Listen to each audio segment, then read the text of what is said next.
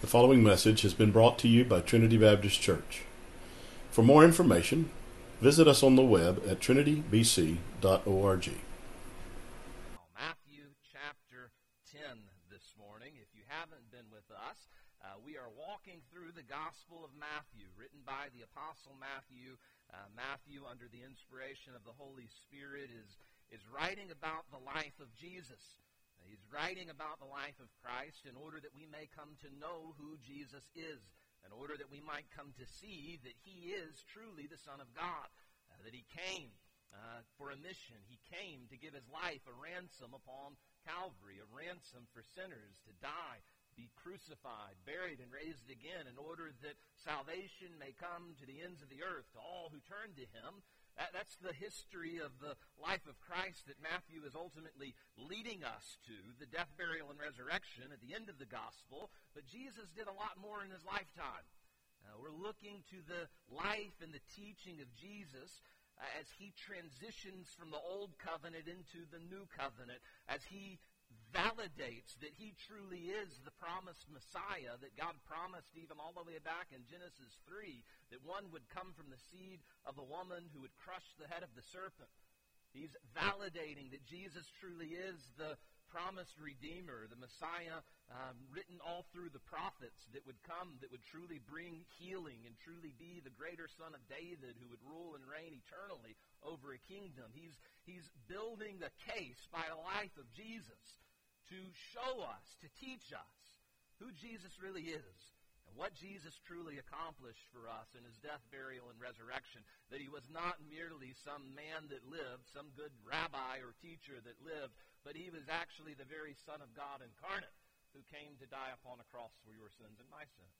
And so we have seen so far through the teaching of Jesus, through the miracles of Jesus, his power over sickness, his power over even death itself, his power over demons to command them and they obey, his power over nature. He speaks to the wind and the storm and the sea is calm. The power of Christ that evidences the teaching of Christ, that he truly is the Son of God. We come to chapter 10, and what we find is in chapter 10, we've already seen him call a number of his disciples, but we're about to read the 12 disciples whom he appoints, whom he now, we're going to read commissions. He sends them out on a mission to share basically what the message of John the Baptist was. Repent, for the kingdom of heaven is at hand. Let's begin reading in Matthew chapter 10. I want to read through verse 15 this morning. Follow along as I read aloud. And when he, that is Jesus, had called his 12 disciples to him, he gave them power over unclean spirits to cast them out and to heal all kinds of sicknesses and all kinds of disease. Now the names of the 12 apostles are these. First, Simon, who is called Peter, and Andrew, his brother James, the son of Zebedee, and John, his brother, Philip and Bartholomew, Thomas and Matthew, the tax collector, James, the son of Alphaeus, and Lebbaeus, whose surname was Thaddeus, Simon, the Canaanite, and Judas Iscariot, who also betrayed him. These 12 Jesus sent out and commanded them, saying, Do not go into the way of the Gentiles, and do not enter a city of the Samaritans, but go rather to the lost sheep of the house of Israel. And as you go, preach, saying, The kingdom of heaven is at hand. Heal the sick, cleanse the lepers, raise the dead, cast out demons. Freely you have received, freely give. Provide neither silver nor gold, neither silver nor copper in your money belts, nor bag for your journey, nor 2 tunics, nor sandals, nor staffs, for a worker is worthy of his food. Now whatever city or town that you enter, inquire who is in it that is worthy, and stay there until you go out. And when you go out into a household, greet it. If the household is worthy, let your peace come upon it. But if it isn't worthy, let your peace return to you, and whoever will not receive you nor hear your words. When you depart from that house or city, shake off the dust from your feet. Assuredly, I say to you, it will be more tolerable for the land of Sodom and Gomorrah in the days of judgment than for that city. Now, when we read our Bibles, we need to read our Bibles carefully. We need to read our Bibles wisely. Many people have come up with all sorts of foolish applications from the Word of God simply because they do not know how to read rightly. They read out of context. They read a passage, perhaps even in the Old Testament, and they do not realize the entirety of the rest of Scripture that is fulfilled by fulfilling that Old Testament passage that brings a different application to us this side of the cross than that side of the cross. We want to read our Bibles wisely. We want to realize where it is we're jumping into in the history of God's redemptive plan. Has Jesus come and died upon the cross and been buried and resurrected? Are we still under the law, under the old covenant when we're reading what we're reading? Are we this side of the cross with a more direct application to us? It's good to read our Bibles wisely. We come to this commission of Jesus. And there are many who would read this commissioning of the 12 and they take a very direct application to our lives today. And I would caution that, taking a direct application, reading this as if it's one for one correlating to you and me today. This is actually before the death, burial, and resurrection of Jesus. We need to interpret this passage even this morning. We need to apply it to our lives in light of the rest of the Scripture. And if you know your Bibles, even if you just know the Gospel of Matthew very well, you know there is another commission that's given at the very end of the Gospel of Matthew, right? The very final words of Matthew's Gospel, it records Jesus before his ascension into heaven, giving a commission to the 12 again. And by application, through the 12, even to you and me, this side of the cross. So this commissioning of the 12 before the cross is a bit different than the commissioning Jesus gives after the cross. Go ahead and turn to Matthew 28 so you can see what I'm talking about. The second commission, this great commission as we would call it because of its application to you and me today, versus this first commissioning that was a very particular commissioning. It was a particular word for a particular group of people at a particular time. And we have to ask, how does it apply to you and me today? Matthew 28 and verse 18, the final words of the Gospel of Matthew, it says, "And Jesus came and spoke to them, saying, All authority has been given to me in heaven and on earth. Go, therefore, and make disciples of all the nations, baptizing them in the name of the Father and the Son and the Holy Spirit, teaching them to observe all things that I have commanded you. And lo, I am with you always, even to the ends of the age. Amen." A bit different than the first commissioning of the 12. At the onset of his ministry, before the death, burial, and resurrection of Jesus, before the rejection of Israel, rejecting the Messiah. I want to, in introduction, quickly walk through a couple of things that are different, that don't apply to us, and correlate one-to-one.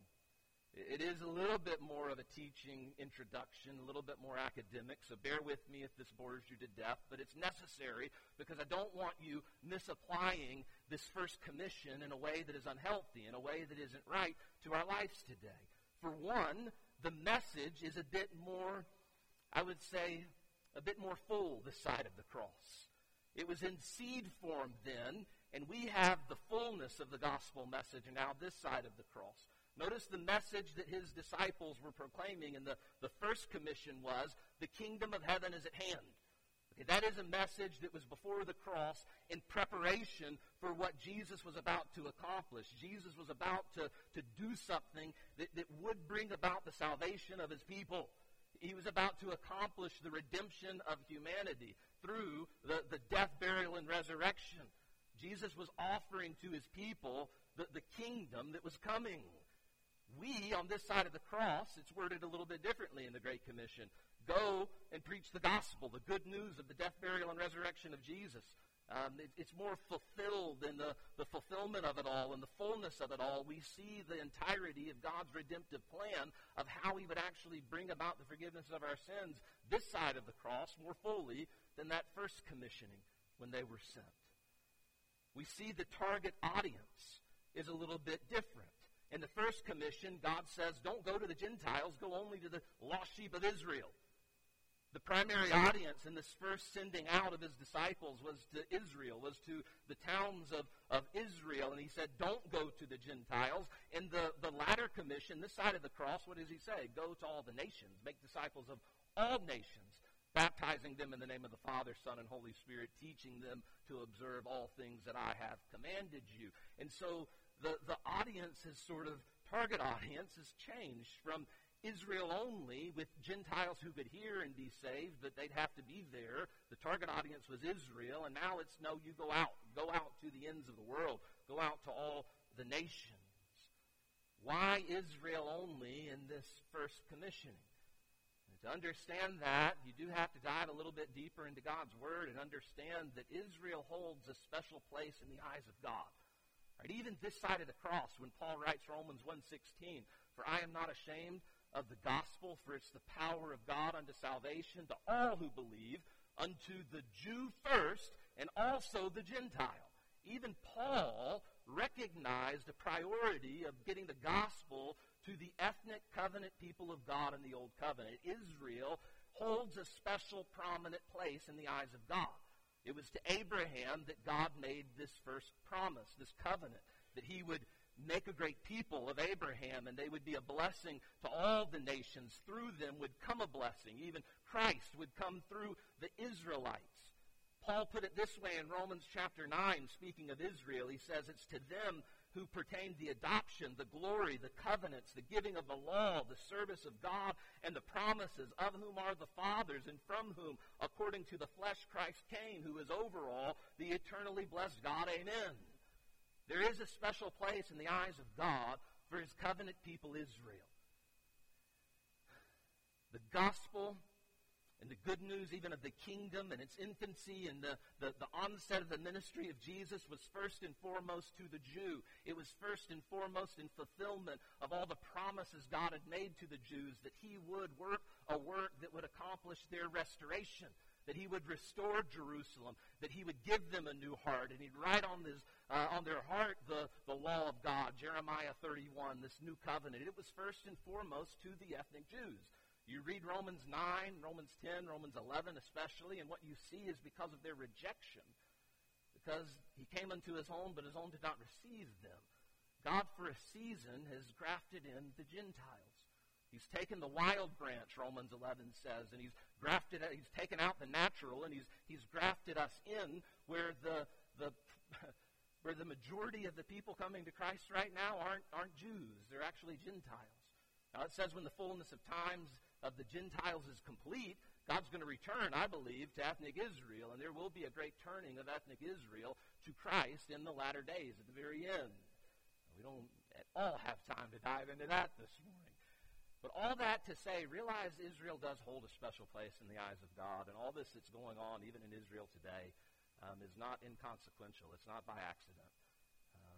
No man knows the day or the hour of Christ's return, but I do know it's closer today than it was yesterday, that God is still at work, drawing his people to Christ. And understand that, too, just a little footnote there. Any Jew must come through Christ. They're not saved just because of their ethnic heritage. They must come through Jesus, who is the way, the truth, and the life. Christ's atoning work on Calvary is salvation for the Jew first, but also the Gentile. It is the salvation for the Jews, though. If they do not know and believe upon Jesus, there is no salvation for them, just because ethnically they have such a heritage. All of that an introduction. One more introductory point. I'm sorry, got one more thing. The method's a little bit different. Jesus told them, as we just read, to go to a town, preach this message. Those that receive it, bless. Give them your peace. Those that don't, and then shake the dust off your feet and go to the next place. And in this first commissioning, it was very go, go, go, go, go, go, go. Don't spend any time at all in one place. You're on a mission to get it out. Now, that may be what God calls some to do, and some that very short-stinted mission in one city, moving to the next. That's the call of some, but that's not a prescription upon us all. That's not, we shouldn't take that and say, well, that means we have to, if we're going to do missions, that's how we ought to do missions, that it's wrong to plant your life in a town. It's wrong to give your life being served to a people that may not be seeing much fruit. God has worked, if you know missionary biographies, in many lives where they see no converts until after their death because of the seeds that were planted in the work that was accomplished there. And so we don't want to take this All of that in introduction to say we don't want to take this and form a one-to-one application to how we should do ministry and missions today. This is the first commissioning. This is before the death, burial, and resurrection of Jesus. We need to interpret it in light of the rest of the Bible. Moving forward now, what can we apply? What are some timeless truths, some timeless principles that this first commissioning elevates that we may take and say, man, this speaks to my life today as a believer of Jesus? First, notice, as a disciple of Jesus, you should be living on mission for him. As a disciple of Jesus, you ought to be living a life that is on mission for Jesus. On mission meaning being lived in an acknowledgement of his call upon your life as a disciple. To be living like a missionary, even though you may not be a missionary officially who is sent to another country, another culture, another place to preach the gospel, you are in one sense a missionary if you're a Christian, if you're a disciple of Jesus. God has called you and set you apart to be a witness, to be salt, to be light, in whatever context of life that he has placed you in. God chose these 12 ordinary men. Right? They weren't the ones that human wisdom would say Jesus should have chosen.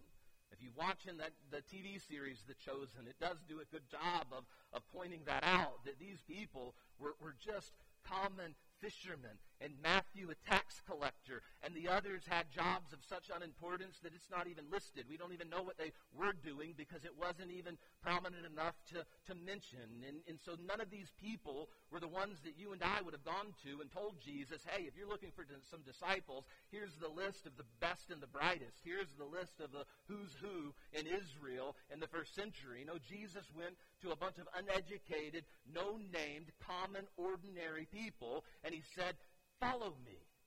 Follow me. Become my disciples. I have chosen you. And my goodness, little did they know the work that God would accomplish through them.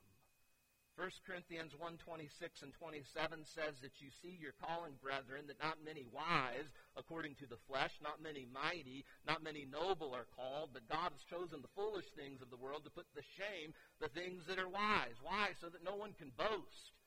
So that no one can stand before God and say, I'm here because of me, because of my authority, because of my intellect, because of my spirituality. No, God chooses to do his greatest work through common, ordinary people.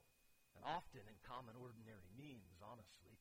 There's another application there. We like to spend all our focus on the mighty miracles, on the big things, when the reality is the common working of God, it occurs through ordinary people, through ordinary means, through you as an ordinary person that God has saved, living an ordinary life in an ordinary place, doing an ordinary thing, nothing spectacular, but you know God, and God has called you, and you're a disciple of Jesus, and you live your life on mission for him, and so that means that you live your life with such an integrity and a character before people that don't know Christ, people that are lost and confused and blinded and in darkness, that you live your life as a light, and in that ordinary Christian life, living for God, following him, being his disciple, you're living on mission, and God uses that. People come to see there's something different about you. People come to see there's something different about the way you face the unexpected turns in life, when accidents come and sickness comes, even when you face death itself, and you have a peace that passes all understanding, because you know to be absent from the body is to be present with the Lord, and you know Jesus is Lord and Savior, and so you know I am forgiven, I've got eternal life, and it creates a suspicion in those that don't, because they're scared to death of death, and they're confused as all get out about life. The best that they can come up with is two big balls of matter collided together, and poof, big bang, all of this came into being. And you and I are here today because of random chance given an infinite amount of time. Like, think about it for a moment. Don't be blinded by the wisdom that really is the foolishness of this world. The world proclaims, the nature, universe proclaims there is a God. You have been called by him. You have been set apart as salt and light. Jesus said in John 20:21, peace to you as the Father has sent me, I also send you. That's this side of the cross. That's John's way of wording the Great Commission. Just as God sent Jesus, Jesus is sending you, and he's sending me. And God is a sending God. He sent Abraham to the promised land to create of him a people by which he would bring a blessing to all the nations of the earth. God sent Moses to Egypt. God sent the prophets to his people. God sent Jesus to this earth. Those are just a few of the big highlights of this theological, biblical theme of the fact that our God is a sending God. And now just as he sent the disciples then, realize he's sending you now. Do you view your life that way? Do you view your life in whatever occupation it is that you're doing in that light, that God has called you to it, that God has put you on a mission there? There you're to live as salt and light. There you're to be a witness. There you're to be an ambassador for him. If you're truly a disciple of Jesus, you will come to see it that way. You realize the biggest work going on in the world right now isn't what's happening in the White House. It isn't what's happening in Ukraine and Russia and the warfare going on there, or in Israel and the war, or Syria or Iran. You realize the biggest work going on in the entire world right now is that God is calling a people to himself. God is at work building his church. God is at work saving lost sinners and calling them to Jesus. And when you understand just the gravity of that work of God in redeeming lost sinners, the miracle and mystery in it all, that he lets you and me be a participant in it. That he saved you, and he didn't save you and call you right to heaven. He saved you and left you where you were, and he put you where you were in order that you may be on mission for him. Are you living your life as a disciple of Jesus on mission for him? If you highlight and underline in your Bible, I would highlight these words in this passage. Freely you have received, freely you give. Freely you have received, freely you give. You did not earn your salvation. You did not achieve the forgiveness of your sins by your works. It's not something that you earned or achieved or purchased. You realize you're saved. Why? Because of the lavish grace of God. Because of what God did. Salvation is a gift. We are saved by grace through faith, and that not of yourselves. It's not of works. It's the gift of God, lest any man should boast, Ephesians 2:8 and 9. And the application here is they weren't to collect money because they didn't pay for the knowledge of Jesus that God gave them. They didn't pay to become the disciples of Jesus. They didn't earn it because of their great intellect or education. They knew it was just by the grace of God that freely he gave to them. He called them. He showed them who he was. And he's saying, just as you freely have received, you should be freely giving. You should recognize that you're surrounded by lost people that need Christ. And you don't charge money for the gospel. And you don't get on TV and, I'll mail you a handkerchief if you send in your offering of $300. No, you don't. Those people will stand guilty before God. They will give an account before the Lord someday. The gospel isn't to be marketed and sold for money or even used for financial gain. Freely you have received. Freely you give. Are you living on mission for the Lord this morning? As a disciple, you ought to live on mission for him. Notice, secondly, as a disciple of Jesus, you should trust that God can meet your every need. That you don't have to get all anxious and afraid and overburdened because of the needs of your life as you're living on mission for the Lord. That as you live on mission for him, God will supply for your every need. The disciples were told that they weren't to take gold and silver and even 2 tunics with them, 2 outfits, changes of clothing. Now this again is for them in that particular place and time, on that particular commission. And Luke 22, Jesus even reverses that word that he gives here in light of the crucifixion that was upcoming. And he says, now you need to get your gold and your silver, and you need to get all your clothes, because there is a time of hardship that was coming. But for this first commission, he tells them, hey, you're not taking all your supplies with you. You're to go, and you're to trust that God's going to supply for you as you go. There's a good principle there, a timeless principle there, that God will provide for his people when we obey him.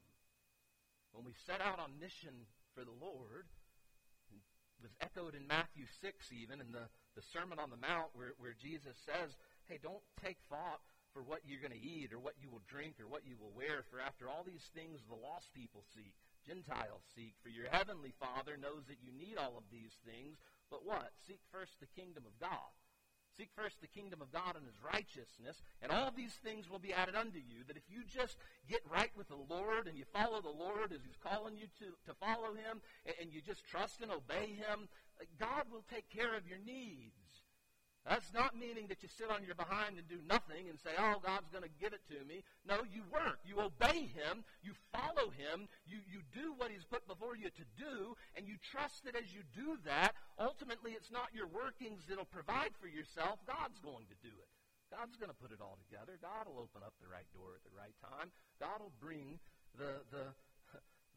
in his providential care the need being fulfilled when you need it fulfilled. Just have to trust and follow him. They weren't to collect money as they went out on this commission, on this journey to share the good news of Christ. But they were, it says, to be taken care of. Look at the end of verse 9. It says, after he says, don't take any money, don't take any supplies, he says, for a worker is worthy of his food. Now, that's an Old Testament principle that you paid the wages of the worker when the worker worked that day. You didn't delay to pay the worker the dues that he was due. And so here, Jesus is telling his disciples, you're going to make a living through the proclamation about the kingdom, through the ministry that I am calling you to. There will be those who believe the word from Christ that will come to take you into their houses and will come to feed you and provide for you. There is a principle here for us that's echoed all through the New Testament, that those who live by the ministry, it's good to provide for them as they live by the ministry. It's written by Paul to Timothy in let's look to 1 Corinthians 9, 13, and 14 first. It says, do you not know that those who minister the holy things eat of the holy things of the temple, and those who serve at the altar partake of the offering of the altar? Even so, the Lord has commanded those who preach the gospel should live from the gospel. It's not wrong to pay a pastor to pastor a church. It's not wrong to give financially to a missionary or a church planter as they go out to do full-time that which the Lord has called them to do. 1 Timothy 5:17 and 18, let the elders who rule well be counted worthy of double honor, especially those who labor in the word and doctrine. For the Scripture says, you shall not muzzle an ox while it treads the grain, and the laborer is worthy of his wages. It's right to take care of those who are giving their life to full-time ministry. I am thankful I can preach that with the freedom up here this morning, because Trinity Baptist Church is a place that takes care of its pastors. You've got myself. You got Pastor Scott, Pastor Justin, Pastor Clay. We are full-time here serving. Full-time. I have the privilege of doing the Lord's work here at Trinity Baptist Church, and I'm thankful that you as Trinity Baptist Church provide for us over and above, beyond even what you give us in a salary, just the blessings and generosity of you throughout the year even. Thank you so much for your heart to take care of your pastors. So that's one aspect of it, but another aspect of it is there are missionaries who are trying to get the gospel to people that have never heard the gospel. And it is right and it is fitting that we financially give of our tithes and offerings in order to support those missionaries, to support those church planters who are out there on the front line, so to speak, leaving all behind, the safety and security and comforts of what you and I enjoy, to go preach the gospel to the people that God has called them to. It's right and it's fitting that we give 10% of what comes into our offering plate goes directly to the cooperative program through which some 4,000 missionaries through Southern Baptist mission work are supported. And they're well taken care of, and they're able to serve faithfully because of your giving, because of our giving here at Trinity Baptist Church. It's right and fitting that we give to church planters who are leaving, again, home and family to go to a place to plant a church. We do a lot. But this is just a charge to say we can do more. You should trust God to meet your every need, Part of that is giving to the Lord of your tithes and offerings for the work of the Lord, knowing that as you give, God meets your needs. God provides for you. One last point that we will close with quickly. You should share his word knowing what is at stake. Share his word knowing what is at stake. Verses 11 through 15. God gave a unique instruction, particular instruction to his disciples here, and he said, when a person rejects, you just go to the next place. There was a time imperative nature to this first commission because the cross was coming, and even this was in work in preparation for the cross. And so he says, you're not to stay in one city. You're to go from place to place to place. And he says, if they receive you, give a blessing. If they don't, then don't let your peace come upon them. You don't give a blessing. And he says, whoever will not hear your words, verse 14, when you depart from that house or city, shake off the dust from your feet. Now, we read this, and in light of our English expression, we think of Taylor Swift, shake it off. Be honest, you were thinking it. Shake it off. We think that just means shake off the, hurt that you may feel from being rejected. You think that might mean shake off the emotional, whatever it is as you're being rejected as you preach the gospel and go to the next place. What the Bible speaks of here culturally when it talks of shaking the dust off your feet is a lot stronger proclamation being made. It's not just, this isn't going to bother me, I need to go on to the next place. To shake the dust off your feet was what the Jews would do after they stepped through a Gentile city. So the Jews, given the promised land, the holy land, the set-apart land, whenever they would walk through a Gentile city, meaning a pagan city where God was not worshipped, where idols were worshipped, where injustices were being committed, where wickedness prevailed, whenever they walked through those places, they would customarily shake the dust off of their feet before continuing on into the Holy Land. It was a symbolic image of removing the filth and even of a proclamation of judgment that this that I have just come through is not right. I've got to get it off of me. There is judgment coming because of what this is before I go into the promised land. And so when Jesus tells his disciples, when you go to an Israelite city, go to the city of the Jews, the Holy Land, the sanctified land, but when you walk through that land and the people reject the word that is being given by God to them, you're to shake the dust off your feet. You're to make a proclamation that though these are the people of God, there is great judgment coming upon them because they are not believing in the name of the only begotten Son of God. When you reject the word of God, there are dire consequences. There is judgment that is to come. And the shaking off of the feet was a sign, the dust of the feet was a sign of judgment. And then Jesus says, assuredly I say to you, it will be more tolerable for the land of Sodom and Gomorrah in the day of judgment for that city. Now, we may joke that God might strike you with lightning if you were to do something, or the roof of the church caves in, because of something in your life as you walk. We joke about that, but you realize Sodom and Gomorrah, these were cities that were filled with such wickedness. Just dark wickedness, that God literally rained down fire from heaven, it says in Genesis, to wipe these two cities out. And that's the picture that God paints for even the cities of his own people who reject this truth that God was giving about the kingdom of God, that we know more fully now, revealed through the person of Christ, his death, burial, and resurrection, that he's the way, the truth, and the life, and no man comes to the Father but by him. You realize what's at stake here is eternal glory or eternal damnation. That when a person rejects the word of God, dies without knowing Christ as Lord and Savior, there really is a place called hell that is worse than the fire rained down on Sodom and Gomorrah. The Bible teaches there is hell, and there is heaven. The Bible teaches, even through the words of Jesus, that hell is a place of judgment, a place of torment. Jesus warned of hell more often than any other teacher in the Bible. He called it a fiery furnace, an eternal fire, an eternal judgment, a place of outer darkness where there will be weeping and gnashing of teeth, a place where the worm doesn't die and the fire is not quenched, and the worm there is actually a maggot, a place where the maggot doesn't die. It's a horrible picture of death and decay that doesn't end, that continues on and on and on. And you say, how could a loving God send anyone to hell? Well, our sin is what sends us to hell. You realize that, right? Like we are going to hell that was created for the devil and the demons because we also have rebelled against God, because we're sinners and God is holy and God is just. And the question isn't how can a loving God send any sinner to hell? The question is how can a righteous, holy God truly forgive any of us? How can any of us ever get to heaven? How can you get to heaven and who you are and what you've done if you really have to stand before a holy God that knows everything you've ever done? If God is really holy, if he's really perfect, if he's really completely righteous, how in the world are you ever going to make it? The answer is you're not. You deserve hell. You ought to go to hell for all eternity because you're a sinner.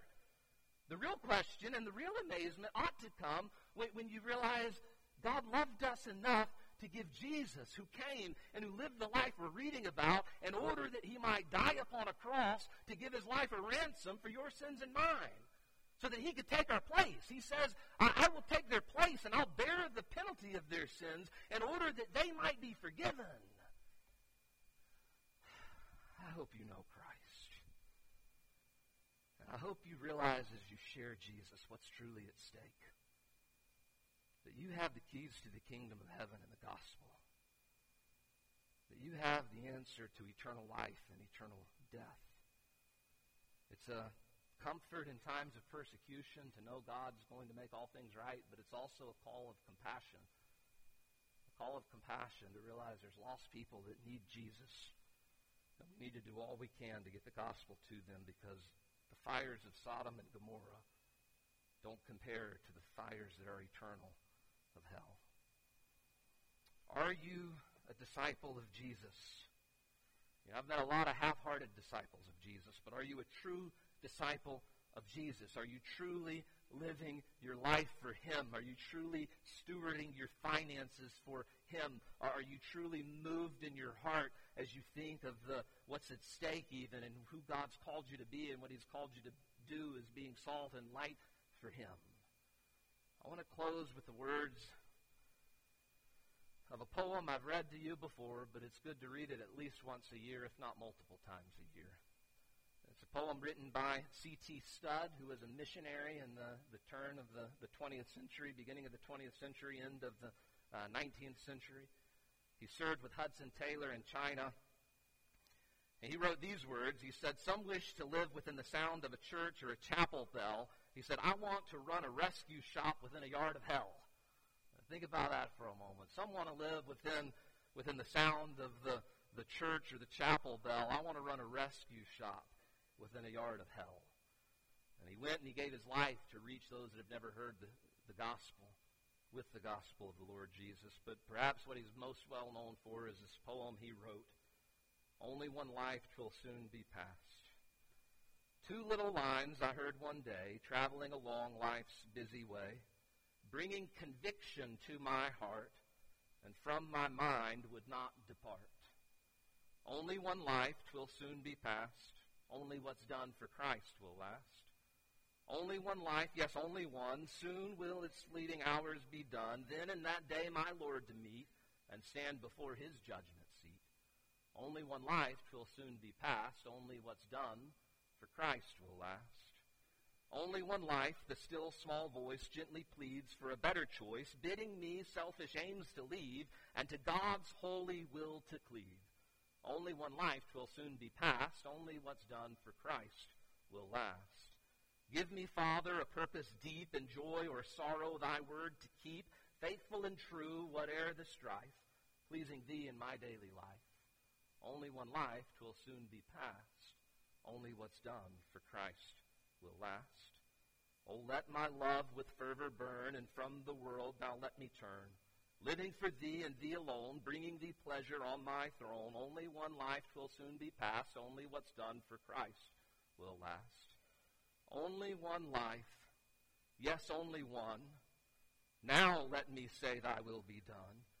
And when at last I hear the call, I know I'll say 'twas worth it all. Only one life 'twill soon be past. Only what's done for Christ will last. Heavenly Father, I pray that you would make of us faithful disciples.